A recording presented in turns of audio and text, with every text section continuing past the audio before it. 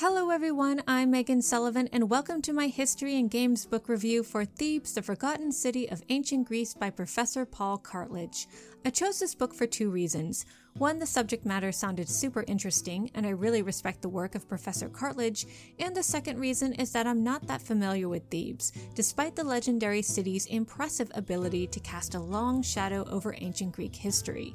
At just 274 pages, the story of Thebes' rise and fall is neither a long read nor a super dense read. But is it a good read? Well, that's harder to say. Like Thebes' history, this book has dazzling highlights but gets pretty murky and uneven in places. So while I liked it, it's hard to enthusiastically recommend this book. But let's start with the good news. Thebes, the Forgotten City of Ancient Greece, is spangled with all sorts of interesting and enlightening information. I really enjoyed learning how some of Thebes' misty, fabled past is actually based in reality. For example, the Thebans' lofty belief that they were once a major player during the Epoch of Heroes is backed up by archaeological evidence that shows Thebes was in fact the site of an impressive palace complex during the Bronze Age.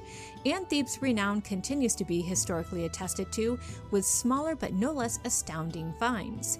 Thebes' famous Shining Shield, a gift from the ultra-rich Croesus or Croesus, and mentioned by the historian Herodotus, was all but confirmed to have existed by a recent Theban excavation that unearthed a column drum with cuts for displaying a shield.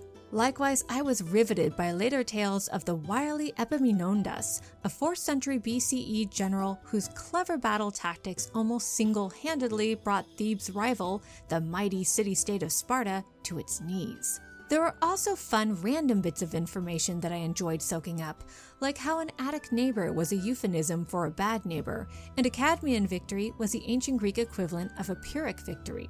Some people might find that kind of detail distracting, particularly since it's not really crucial to the narrative, but I like it. With that said, I couldn't help but notice that Paul Cartledge was very careful to skirt around one of the spicier topics surrounding ancient Thebes, and that is the possible relationship between Greek Thebes and Egyptian Thebes. Now, most authors and historians agree that there's more evidence to support a Phoenician origin story over an Egyptian origin story. The Thebans themselves credit a Phoenician named Cadmus with the founding of their city, but there are striking similarities between the two Thebes that begs for attention, like how both cities supposedly had multiple gates, how Greek Thebes became synonymous with the Sphinx, a very Egyptian motif, how a Theban tomb was found with a fresco depicting Egyptian papyrus flowers, and how Egypt itself may have had a listing for the city-state of Thebes as far back as 1350 BCE. Yet Professor Cartledge conspicuously refrains from commenting on a possible link between the two cities, even though he's the one who brought these things up. That's not the only missed opportunity here. Much of Thebes' fame comes from the tragic tale of the riddle-solving, involuntarily incestuous Oedipus and his two warring sons, who precipitated the civil war known as the Seven Against Thebes. Professor Cartledge does a good job of rehashing these tales via their best-known sources, the 8th century poet Homer and the 5th century Athenian playwrights Aeschylus, Euripides, and Sophocles, but doesn't bother to tie these popular tales back to any historical evidence, barely available though it is, or even to acknowledge that perhaps, via Thebes' Near Eastern connections with Phoenicia, the stories were transmitted from earlier Mesopotamian tales of a similar nature, like the Akkadian tale of Ira and his 7 champions without peer. It's a strange and frustrating oversight, especially given that the author mentions the fascinating discovery of a cache of Babylonian cylinder seals in a Bronze Age palace in Thebes, and even dedicates the final chapter of his book to the lasting impact of Thebes' widespread mythology. If it's so important, then why not explore the historical or at least cultural origins of these tall tales? Luckily, the author does a better job filling in the gap between the rise and fall of Bronze Age Thebes around the mid-12th century BCE and the rise and fall of classical Thebes around the mid-4th century BCE. It's an impressive feat, as Thebes seemingly spent hundreds of years more or less sitting on the sidelines, while greater superpowers, mainly Sparta and Athens, took center stage. At least that is what Thebes' erstwhile enemies, particularly the Athenians, who are more or less our main source for the archaic and classical periods of Greece, would have you believe.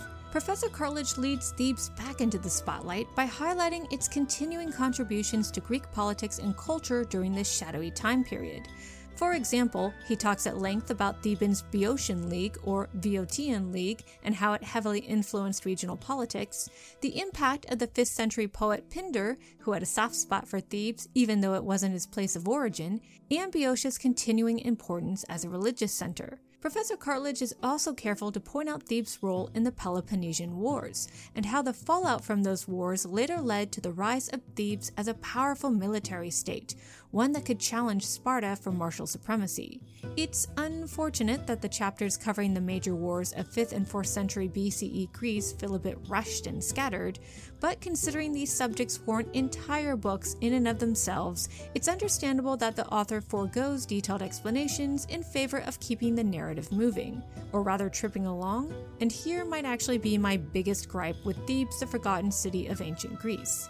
The poor editing. Maybe it's because he divides the chapters up into subject matter and not chronology, but there are several instances where Professor Cartledge unnecessarily repeats himself, like how he keeps reminding his audience that the Greeks referred to the Persians as both Persians and Medes, two separate Iranian tribes that existed during the Persian Empire. Yeah, we know, you told us that already. Long, rambling sentences are also a problem in this book. Here's an example.